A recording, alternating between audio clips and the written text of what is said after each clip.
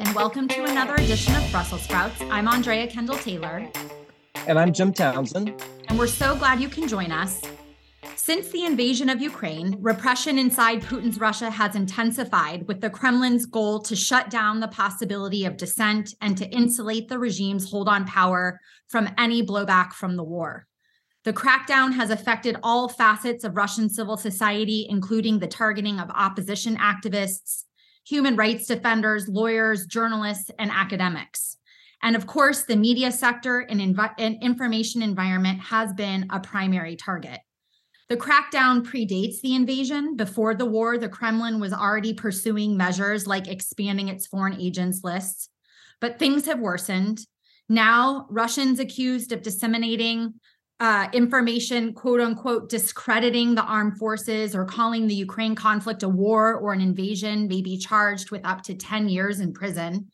The authorities have blocked over 180 media outlets, including the flagships of independent journalism, like the Echo of Moscow radio station and TV Rain.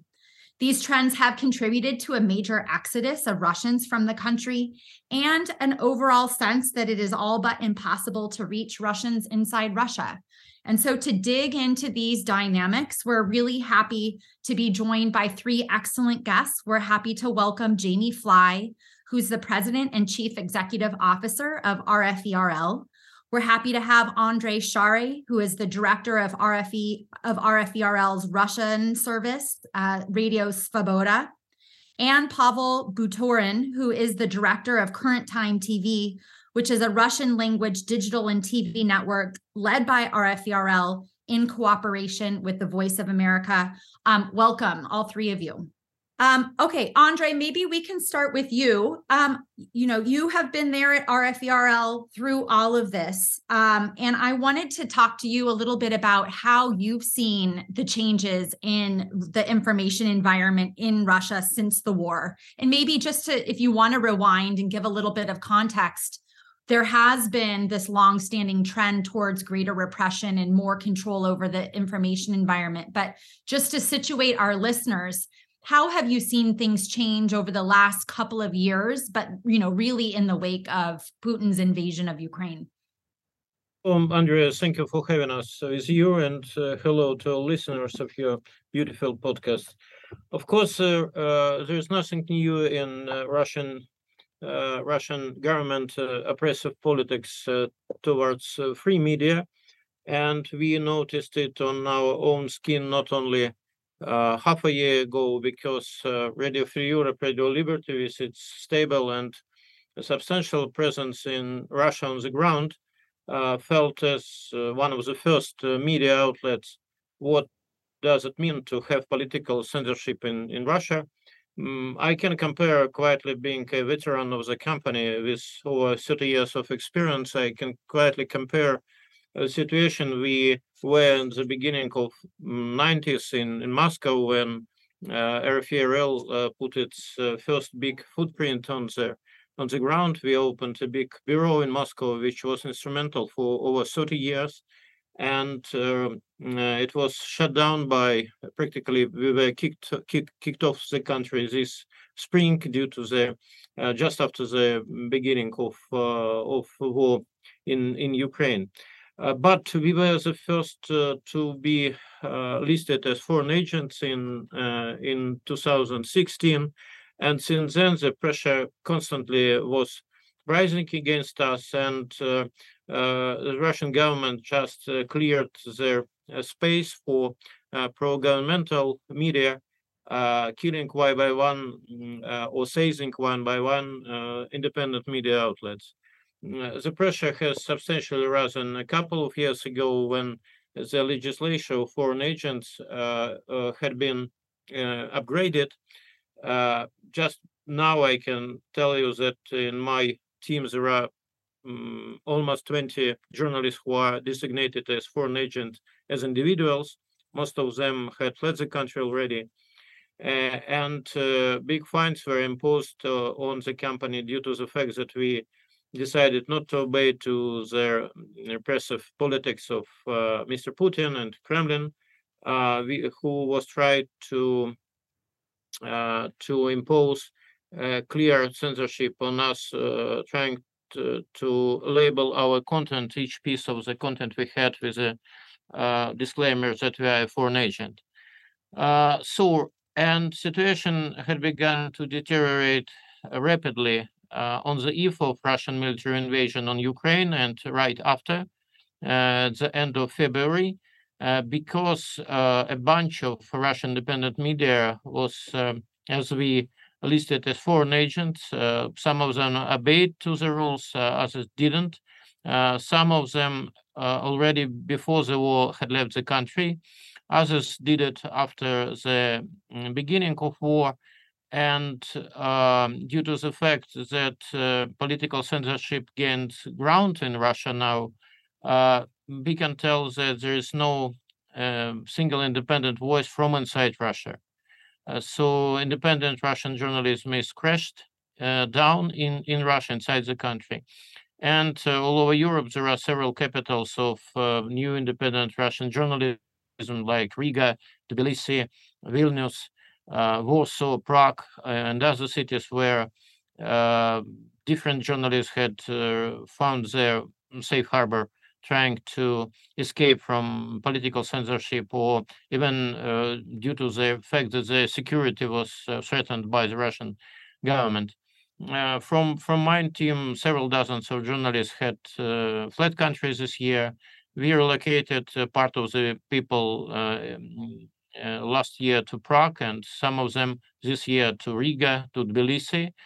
So it's a new political and professional situation for us.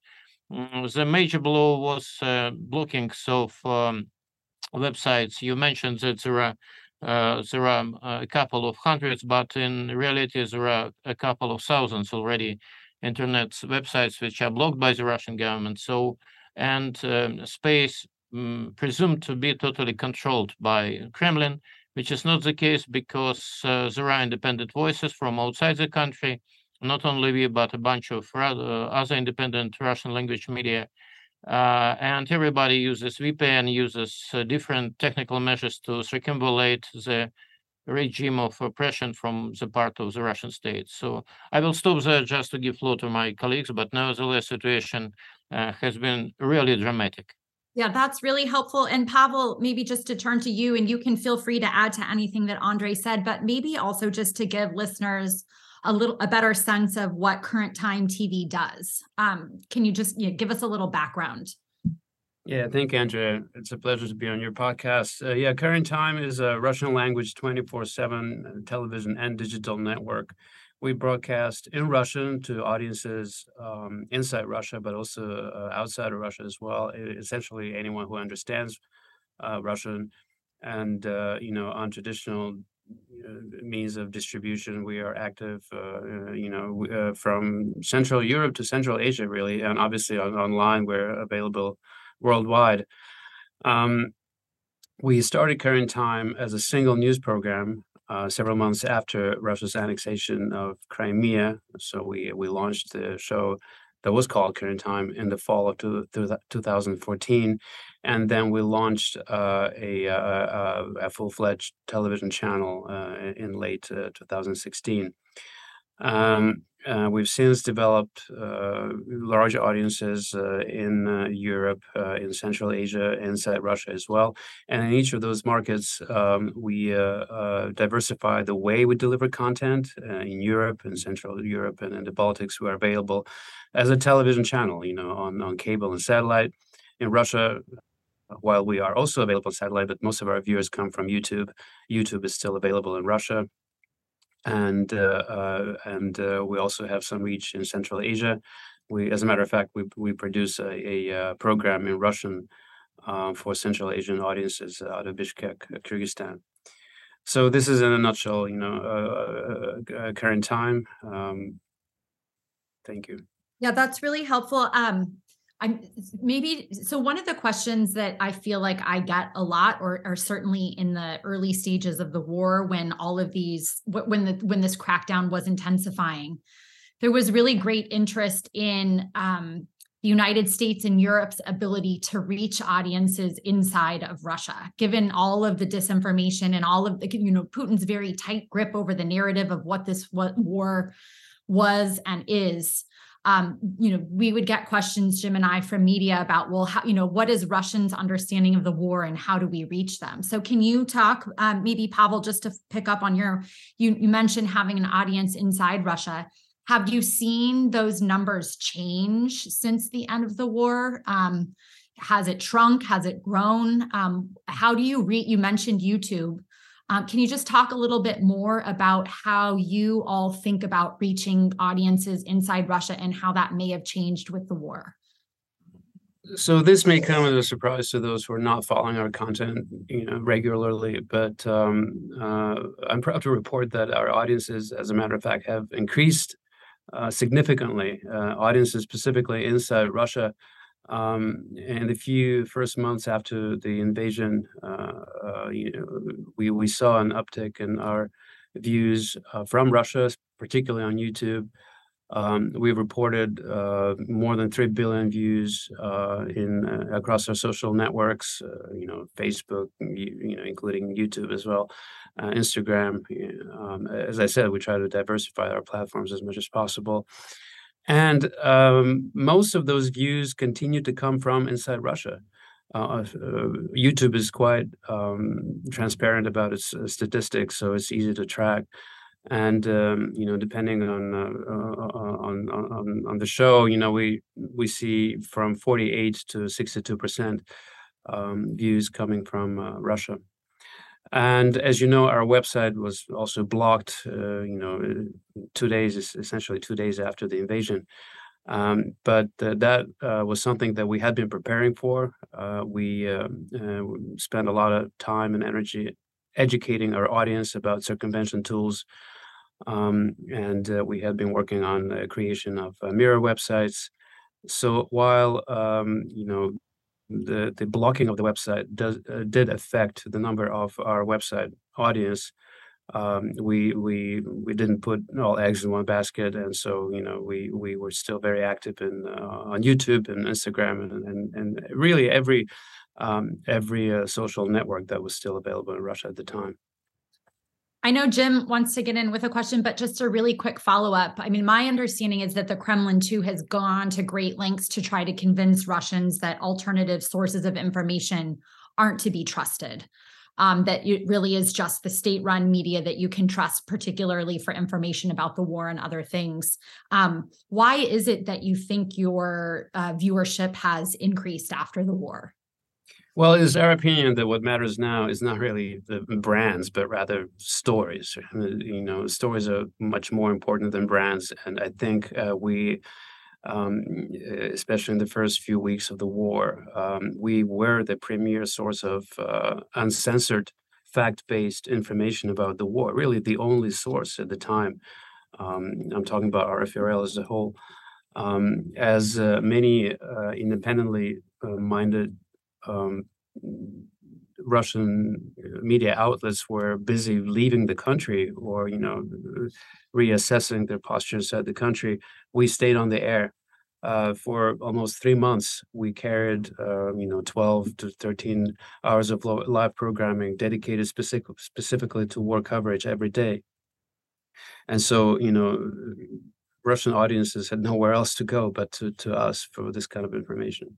Thank you all so much for appearing and for this very rare opportunity for our listeners to really get the inside scoop on how we try to reach into Russia and counter a lot of the misinformation coming from Russia, spreading both across Europe and into the U.S. So this is great to hear from you all. I guess a couple of questions, though. Just one to start off. How well is the U.S. Congress and the administration working with you all? Because, there was a time in the Congress, at least, where Voice of America, Radio Free Europe, Radio Liberty, all the various outlets that we had as part of USIA, they were being cut. The monies were being taken out. So they weren't being given a lot of attention by administrations in the past or by congressional budgeteers, and now suddenly you guys are back And so my question for you is: Are you approaching the level of engagement that we would have seen during the Cold War days? Probably not, but are you on a trajectory heading in that direction? And are you getting the budgetary attention from the administration and from the Congress as well? Or are you having to do this out of hide, as we used to say, having to do a lot more content, a lot more outreach, and you're having to pay for it out of budgets that were put together during a time of relative peace? Jamie Fly, I know you just joined. I introduced you at the top, but I'm going to throw that question over to you. And we're so glad you can join us. So welcome to the podcast. It's great to be with you, Andrea and Jim. So it's an important question, Jim. And actually, Andre, Pavel, and I are spending a lot of our time this week here in Washington working on that very issue, briefing members of Congress and their staff, highlighting our successes thus far over the course of the war, and also making very clear what our needs are. I think the challenge we face is that for more than a decade, Vladimir Putin has been investing in the information space, has been funding propaganda outlets to advance the Kremlin's agenda and messaging, not just to Russian audiences, but obviously to audiences around the globe, including here in the U.S. And the U.S. tools, of which U.S. international broadcasting is one, have been serially underfunded. We are nowhere near to our Cold War level budgets, even though the challenges in some respects are quite similar. We have gotten, just in the last year, our first budget increase in the last 5 or 6 years. It came, thankfully, just as the war started. But the important thing to note there is that 15% increase actually was something we'd been working on even before we knew that Vladimir Putin was going to invade Ukraine. And so the planning for that increase and the case we made to Capitol Hill really had nothing to do with the invasion of Ukraine. It was an investment that we were asking for to try to address some of these longstanding challenges that we have seen growing over time. And as we got that 15% increase, which we're now able to apply to some of our urgent needs in Ukraine or new Russian language programming, the Kremlin actually put out a press report saying that they had just tripled their information spending in the first 3 months of the war alone. So you see that they continue to invest in this space, and we fall further and further behind. Now, with the limited funding we've had amazing success, and Andre and Pavel have talked about the fact that despite the fact that we're blocked inside Russia, our audiences are growing. More and more Russians are seeking out alternative sources of information. So the audience is there. We just need the resources to be able to do hard-hitting, truthful journalism, and then make sure we can have the technological support to circumvent the blocking and deal with those challenges that are being imposed on us by the Kremlin. And so I think we still, on that count, have a ways to go in terms of additional support that we'd like to see in the future. Jamie, can you talk a little bit more about the audiences inside Russia? Because you do get the sense that there's kind of like a certain fatalism, like that it's impossible to reach Russians. Can you, I mean, and it is, I am surprised and really heartened to hear that the audiences have grown in the wake of the war. And I think that might come as news to many. So can you talk about your understanding of who your audiences are and how they access your content? So yeah, at RFE/RL, we do not subscribe to the notion that the Russian public is a lost cause. If we believe that, then there would be no point in us expanding our outreach to Russian audiences. And it also would completely conflict with our history as an institution. We stood by captive nations for decades, were the voice of truth, provided hope and optimism to them through very dark periods. And we saw, although people are often very reluctant and at times afraid to engage with certain content, once things opened up just a little bit, audiences suddenly grew and people became emboldened and were willing to seek out truthful information. And we're seeing signs of that inside Russia. The other thing that I think we have going for us is, yes, in the early phase of the war, as the Kremlin tried to say that this was a limited operation, it was a special military operation, limited in scope, limited in duration. Well, here we are, headed towards 10 months in. Any Russian just needs to look around and realize that they were being lied to. That is also encouraging people to seek out alternative sources of information. And key developments like mass mobilization also lead to spikes in traffic. When people feel that the war is finally affecting them or their families personally, they will go to current time. We've even had some evidence that Russians inside Russia are actually going to our Ukrainian language websites, which are not blocked in Russia, because they want to figure out what the hell is going on in Ukraine. What is my brother or son going to deal with if they get sent to the front line? And one thing we also have that many other news organizations do not is a significant footprint on the ground in Ukraine, embedded with Ukrainian military. We're able to tell personal stories of Ukrainians who are affected by this war, and we're also able to produce gripping coverage of the actual fighting. These are all things that Russians cannot find elsewhere.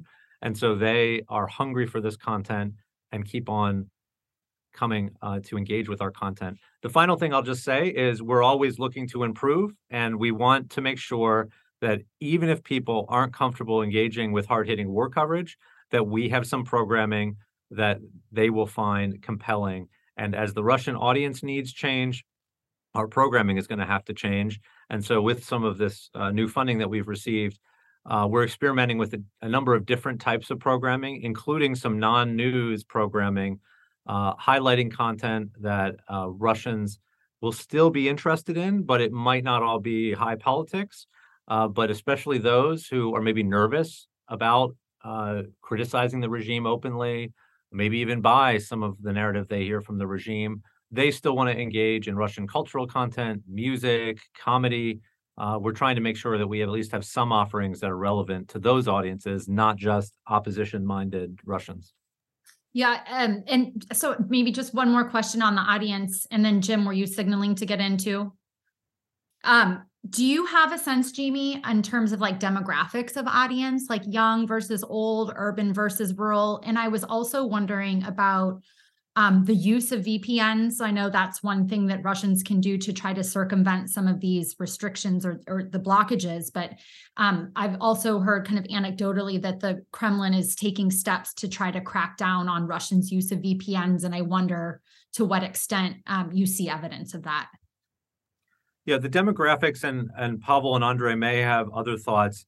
It is a bit harder now because so much of our traffic is coming to us through VPNs. So the VPNs naturally, I mean, that's what they're for. They mask ultimately where people are coming from. And so we've lost a little bit of that granular sense. However, we do know historically across our different brands, and Andre represents our Russian service, Pavel represents Current Time, which are two of our brands, and we have more that operate inside Russia. They all have different audiences, and they're not just young urban elite.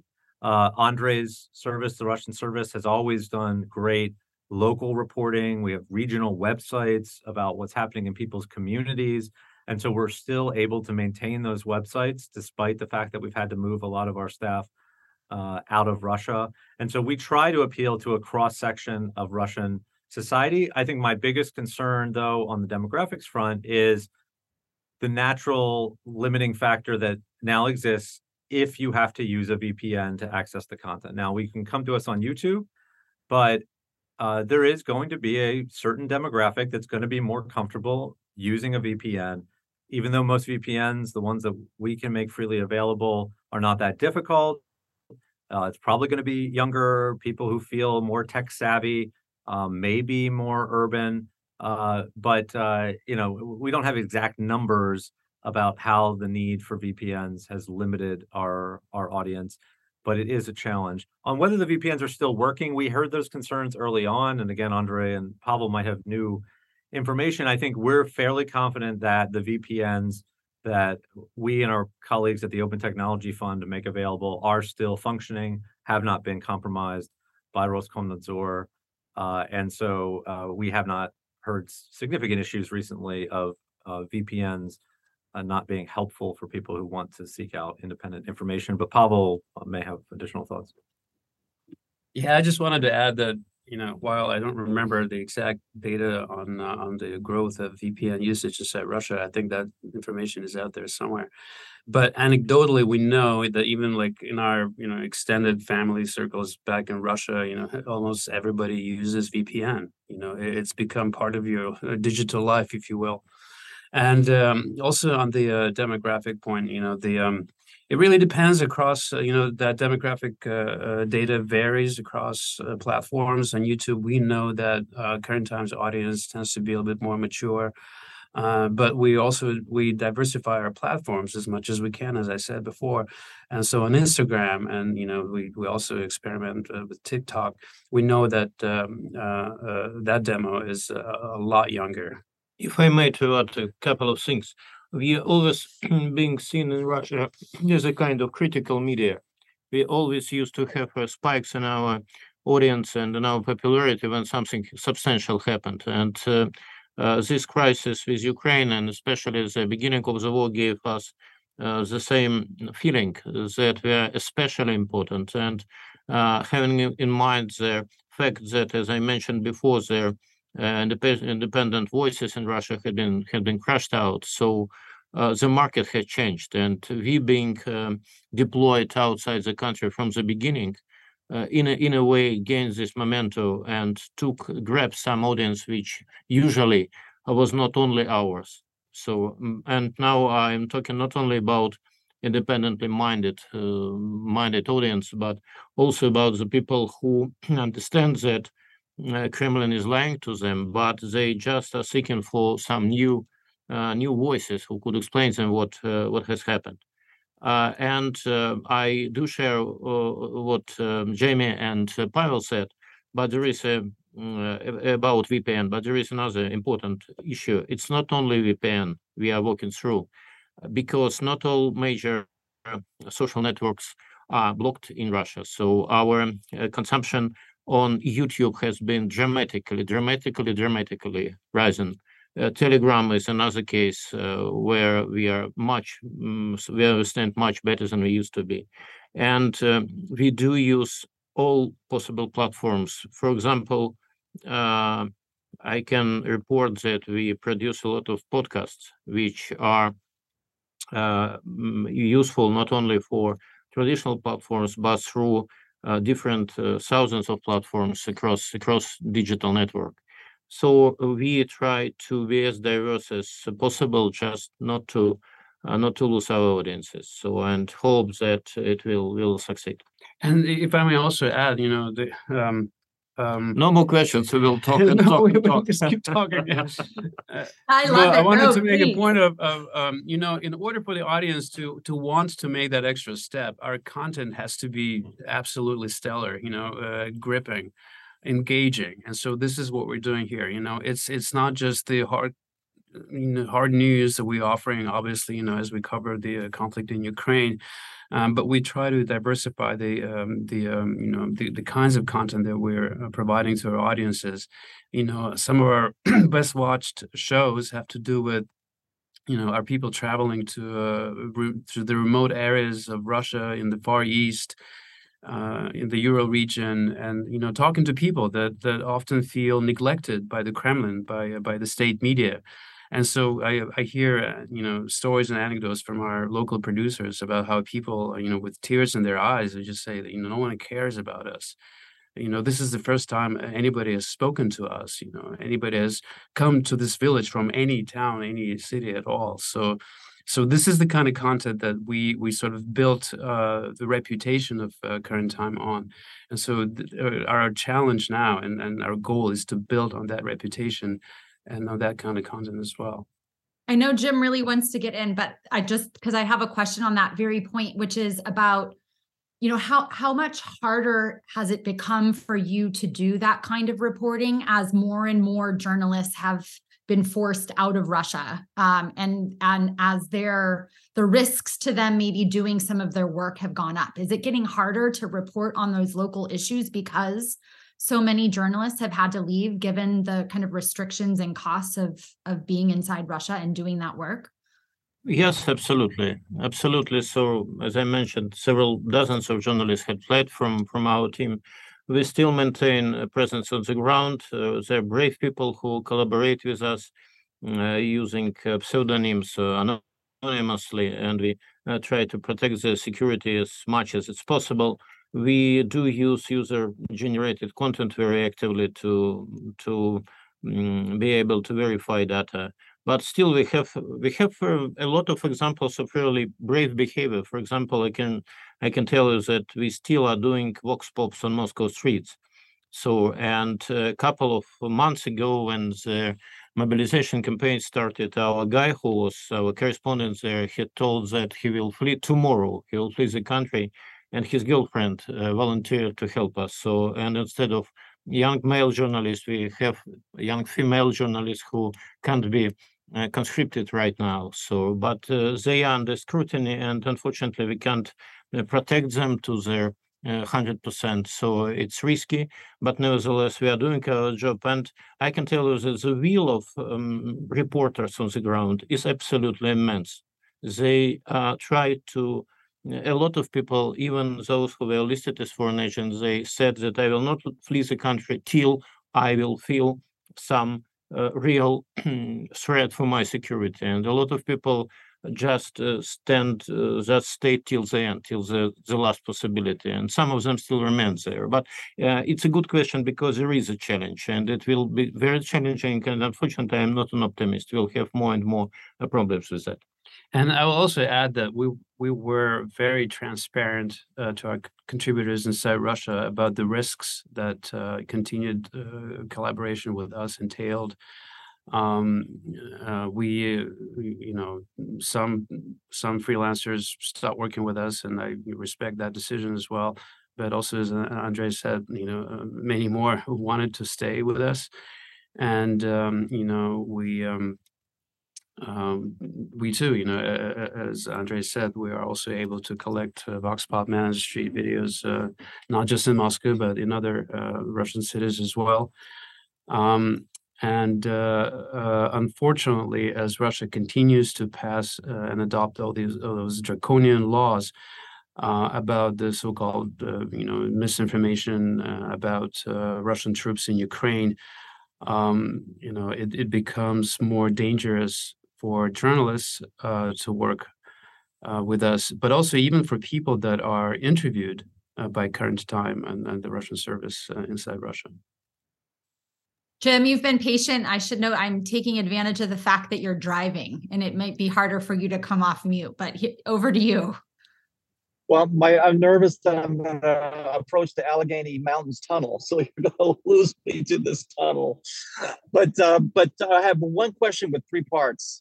The first part of the question is, when people think about the Voice of America, Radio Free Europe, a lot of people think of it in the Cold War context, and they will ask, so aren't you being jammed? Aren't the Russians jamming you guys? You're having to frequency hop or do something to get in? I mean, you talked about YouTube and all that, but I think for some listeners, they're going to wonder about jamming and how are you even breaking into Russia at all? That's the first part of the question. Second part is, what are you doing now with Radio Free Europe, VOA, all of that? What are you doing now that someone from the Cold War VOA would not recognize? I mean, obviously you're doing YouTube, but you've got TV channels and that kind of thing. But are there other things that some of the Cold Warriors would say, wow, well, that's something new? And then the third part is, as you look at the future, back in the Cold War days, of course, VOA and all of that had a lot of cultural impact, rock and roll. I mean, we've all heard the stories, jazz. Are you going to be expanding like that now? Because we're going to be in this struggle with Russia for years to come.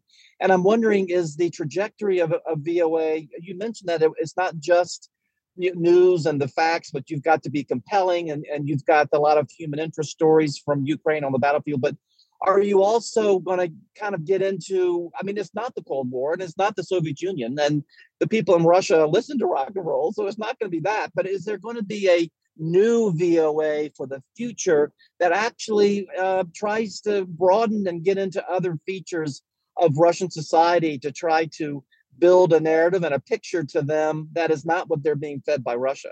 Maybe I'll tackle that first, Jim. On the jamming, so we actually only do a limited number of hours each day of radio broadcast anymore into Russia. We do not have shortwave into Russia. And so the broadcasts we do are from outside of Russia, and they only have limited geographic reach. Almost all of our engagement with audiences inside Russia is online, which is why VPNs, the circumvention technology, is so important. I would say, though, that the modern equivalent of jamming is essentially the website blocking that we see.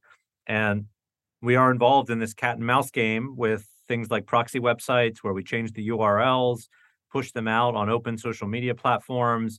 We're trying to stay one step ahead of the sensors and the blocking, just like we were switching frequencies when we primarily used radio as a transmission means during the Cold War. So there are parallels, and we have looked into maybe expanding radio since the war started. The reality, though, unless the Russian internet is completely disconnected from the global internet, and we see this in country after country, by the way, because our RFERL is blocked in many countries, people, especially those under 50, aren't going to go dust off a radio. They're not going to go out to a store and buy a radio and figure out how to use it. People want to continue to get news and information through the tools they're comfortable with, primarily their mobile devices. And that we see as the case inside Russia. And so that's why we're focused on the digital domain. On the cultural programming, we've always done a lot of cultural programming for Russian audiences. We do cultural programming for many of our 27 our 27 language services across RFERL. We are in the process of expanding some of that content now in the wake of the war, and that will be a new non-news Russian brand that we will roll out as part of an on-demand video platform where we can give voice to performers who, many of whom have now been designated foreign agents, have had to leave Russia, but are still very popular with Russian audiences. And the major difference there, I'd say, is during the Cold War, a lot of what we and our colleagues at Voice of America were doing was sharing U.S. music, Western music, Western cultural content, as well as some local content, cultural content. At least in Radio Free Europe now, it's not really our role to promote Americana to the world. That's really Voice of America's role, talk about American policy, maybe what's going on culturally in America. And plus, because of market saturation, Hollywood movies are already available inside Russia. Western music is widely available. And so what we're trying to make available now is some of that Russian content, music, comedy, documentaries, films that has been banned, and where the Kremlin is literally trying to prevent certain cultural content from being played or shown anymore. We believe we can play a role in that space, in creating a space that essentially for banned content that the Kremlin would not like Russians to see. Russians can come to our new non-news brand to engage with that content. And our colleagues at Voice of America will do their programming from the U.S., talking about America, highlighting American perspectives as well as U.S. policy. And that's kind of the modern division of labor when it comes to us and to VOA. That's great, Jamie. Just to pick up, maybe a couple of follow-ons. Number one, like the cat and mouse dynamic is obviously like crucially important for you all. As you look ahead in terms of what you expect the repressive landscape to look like in Russia, looking forward, what do you see in the next year to 2 years or even longer? I think it's fair to say that most dictators, once they go down that path, are not going to really reverse the repressions because doing so could signal weakness or opportunity for people pushing for more freedom. So I assume you see like a persistent repressive environment, but could it get worse? One of the things people debate a lot is whether or not Putin would crack down on YouTube or some of these other things that are popular with Russians. So can you talk about what you see kind of coming down the pike? My worry is a Belarus model being applied across Russia. And in Belarus, where we've also had challenges, we have a Belarusian service. Our bureau was shut down by the Lukashenko regime. We still have 2 of our journalists in prison in Belarus. As we got kicked out, they were detained. And in Belarus, because we are an extremist organization or deemed an extremist organization by the Lukashenko regime, it is not just illegal to produce independent information, it is illegal to consume independent information. So our audience now is actually at risk, and there are multiple cases of our Belarusian audience visiting our website and getting a prison sentence for doing so after our website was discovered on their cell phone, liking our content on social media, getting a short prison sentence for liking certain content or sharing certain content on social media. We've even had one case recently where someone sent us a tip and some information, which we didn't even use because we weren't sure about the provenance of that information. That person got arrested and got a prison sentence for communicating with an extremist organization. So it is essentially a police state with full information control by the regime. Russia is obviously a much larger country, but that is an appealing model if you're Vladimir Putin and if you continue to see fractures within society where people become more emboldened, start to question authority, question the course of this war. There could be more significant limitations, not just on the work of journalists and news organizations, but actually on the ability of people to consume information. And that has a chilling effect because some of the audience is willing to take risks, but many people just want to tune out then and stay far away from that sort of content because they realize it could have significant repercussions for them and their families. Yeah. So challenging.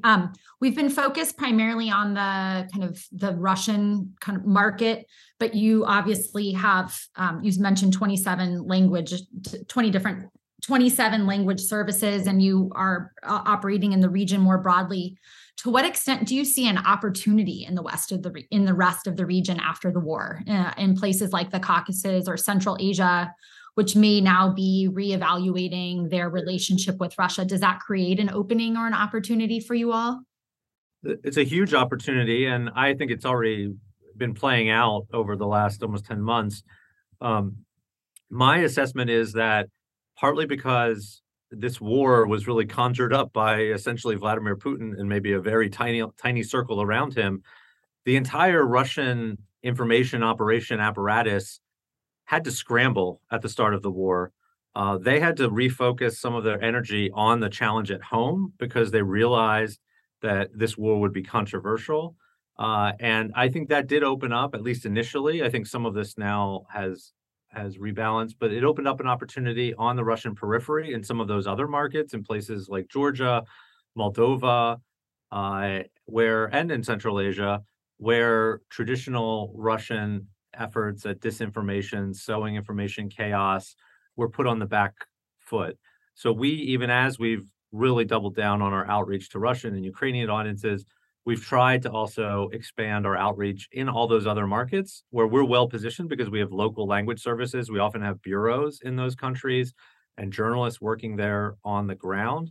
And especially if you look at places like Central Asia, a lot of those governments now have also started to edge slowly away from the Kremlin and try to put some distance between themselves and Putin's policies. And I think we're very well suited in places like Uzbekistan, Kazakhstan, to not just reach local audiences, which we've always done very effectively, but serve the influx of migrants from Russia who have fled Russia through those countries and now are living in those countries and are interested in seeking out independent information. And so we have looked at how can we target our content more to some of those audiences across the region. And in many of those countries, we already were doing dual language content, both in the local language as well as in Russian. And so we will be expanding that over time. Yeah, it's such an important point. I mean, there's been such a significant exodus of Russians from Russia. I don't know what the current numbers are, 300,000, something along those lines. So how do you think about reaching those audiences? And I mean, I ask that because, we're doing a lot of work on, figuring out opportunities for supporting Russian civil society, particularly those who have left Russia. And so just to kind of compare notes, how do you, I presume you see this as a significant opportunity, but can you talk about the importance of reaching those audiences and what you guys are doing to reach out to those groups? I think Pavel can talk a little bit about how Current Time is doing that. So I'll give you the example of Germany, for example. Germany, even before the war, before this exodus, he already had a sizable Russian-speaking population, an estimated 3 million people that, mostly watched Russian television. Now that Russian television is essentially out of the European Union, this is indeed an opportunity for us to fill that niche. We're working with the local distributors to put Current Time on, cable networks and satellite. And Current Time is already available in Germany and in a large part of that market as well. We're now finalizing a deal with a distributor in Cyprus. Cyprus is also home to many Russian exiles and emigres. So we're working on that front, but we're also developing content that targets specifically those Russians who left Russia recently in the wake of the invasion and after the mobilization order. Now, bear in mind that not all of those Russians are necessarily anti-war. They oppose the mobilization rather than sort of the government policy, generally speaking, against Ukraine. So this is indeed an opportunity for us to reach those audiences as well with specific content. We want to talk to them about the democratic experience in Europe.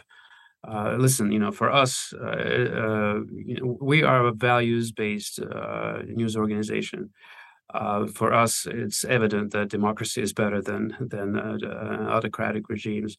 And as those new Russian exiles appear in the European Union, in the Czech Republic, for example, in the Baltics, we want to educate them as well, about the democratic experience in the West. So this is an opportunity for us, and we're using that opportunity now.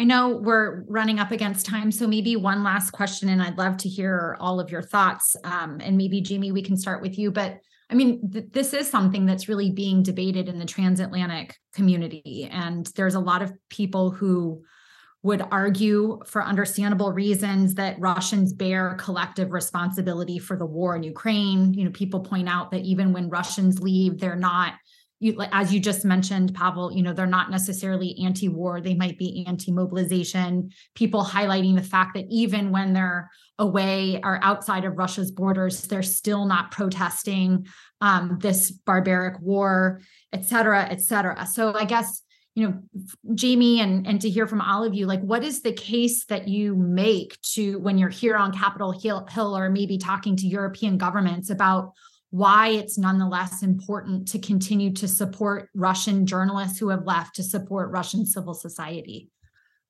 Well, this is a fundamental question for us because for our journalists to do their work effectively, they need safe locations to do that work from.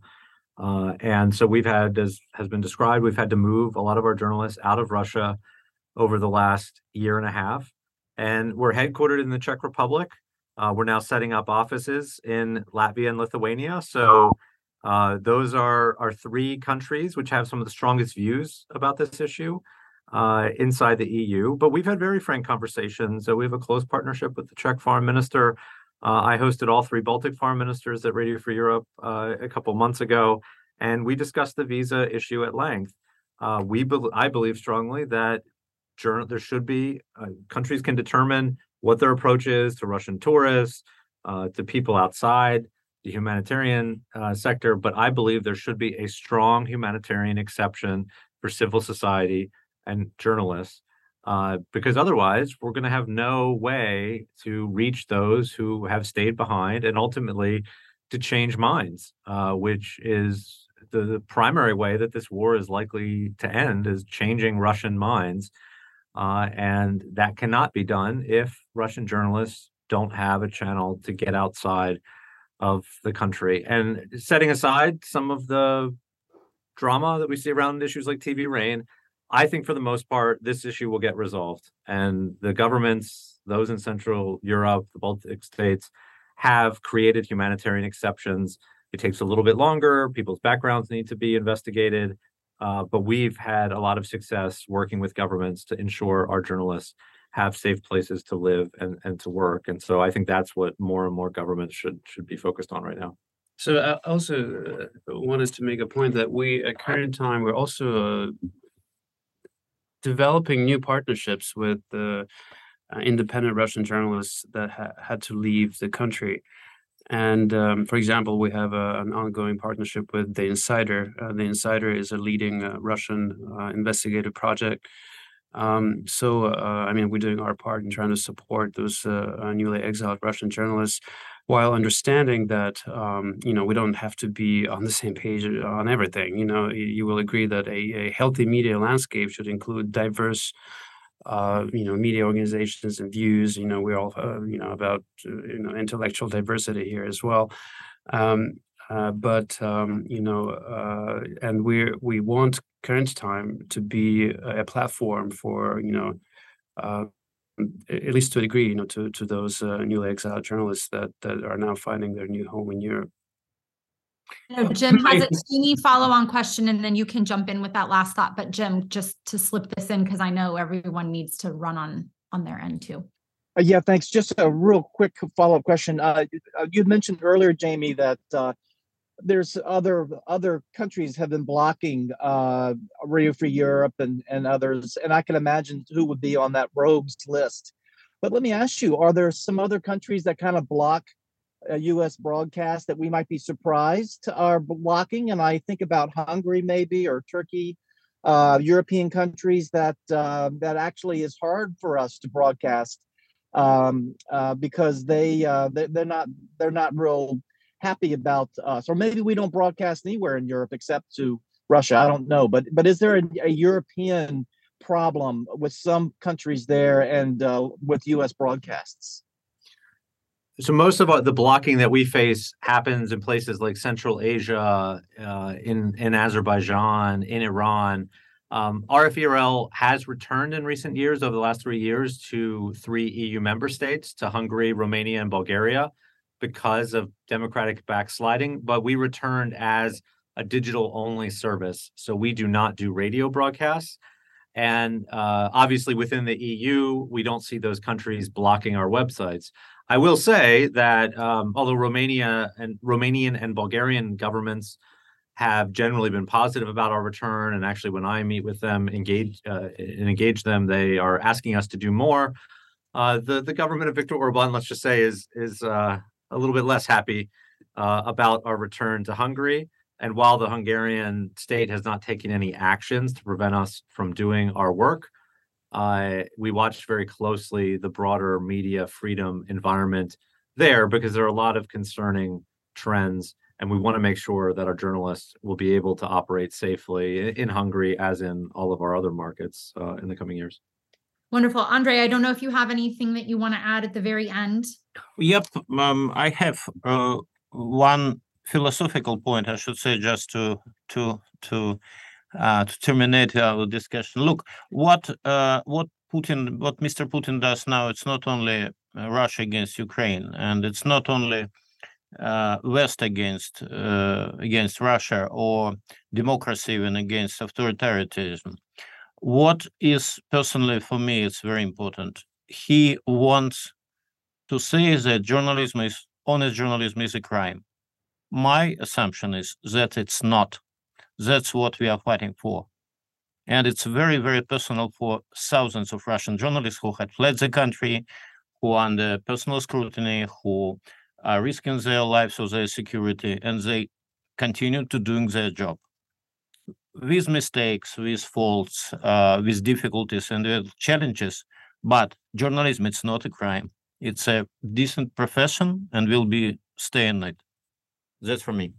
Yeah. No, this has been so wonderful. I know you all have a very busy schedule when you're in Washington, but this is an issue that we're thinking a lot about, and maybe I'll put in a quick plug for our program that just released a memo on recommendations for supporting Russian civil society. And I think the way that we frame it is very much along the lines of what you just said, Jamie, in terms of changing minds, that this is an investment in a less confrontational relationship with a future Russia. And so to enable those people who have left Russia in particular to continue to do their job, to continue doing the reporting that you guys are all doing, and others is critically important. So we're very thankful for the work that you all do. We know it's a really difficult time, and so thank you for everything you do, and thank you for joining the podcast. Same thing on my end. I appreciate it. And, I go on your I guess it's not Radio Free Europe, but there's a broadcast that you all do straight into Ukraine, and also Al Hura into the Middle East. And I do a lot of Ukraine and Russia engagement on those outlets. And I've always enjoyed that, and very professional group. All right. Thanks, everyone. Thank you very much. Thank you. Bye-bye. Thank you for having us. Thank you. Bye. Thank you for listening to another episode of Brussels Sprouts, brought to you by the Transatlantic Security Team at the Center for a New American Security. You can find all of our previous episodes wherever you get your podcasts. And please remember to rate and review Brussels Sprouts so that new listeners are able to find the show.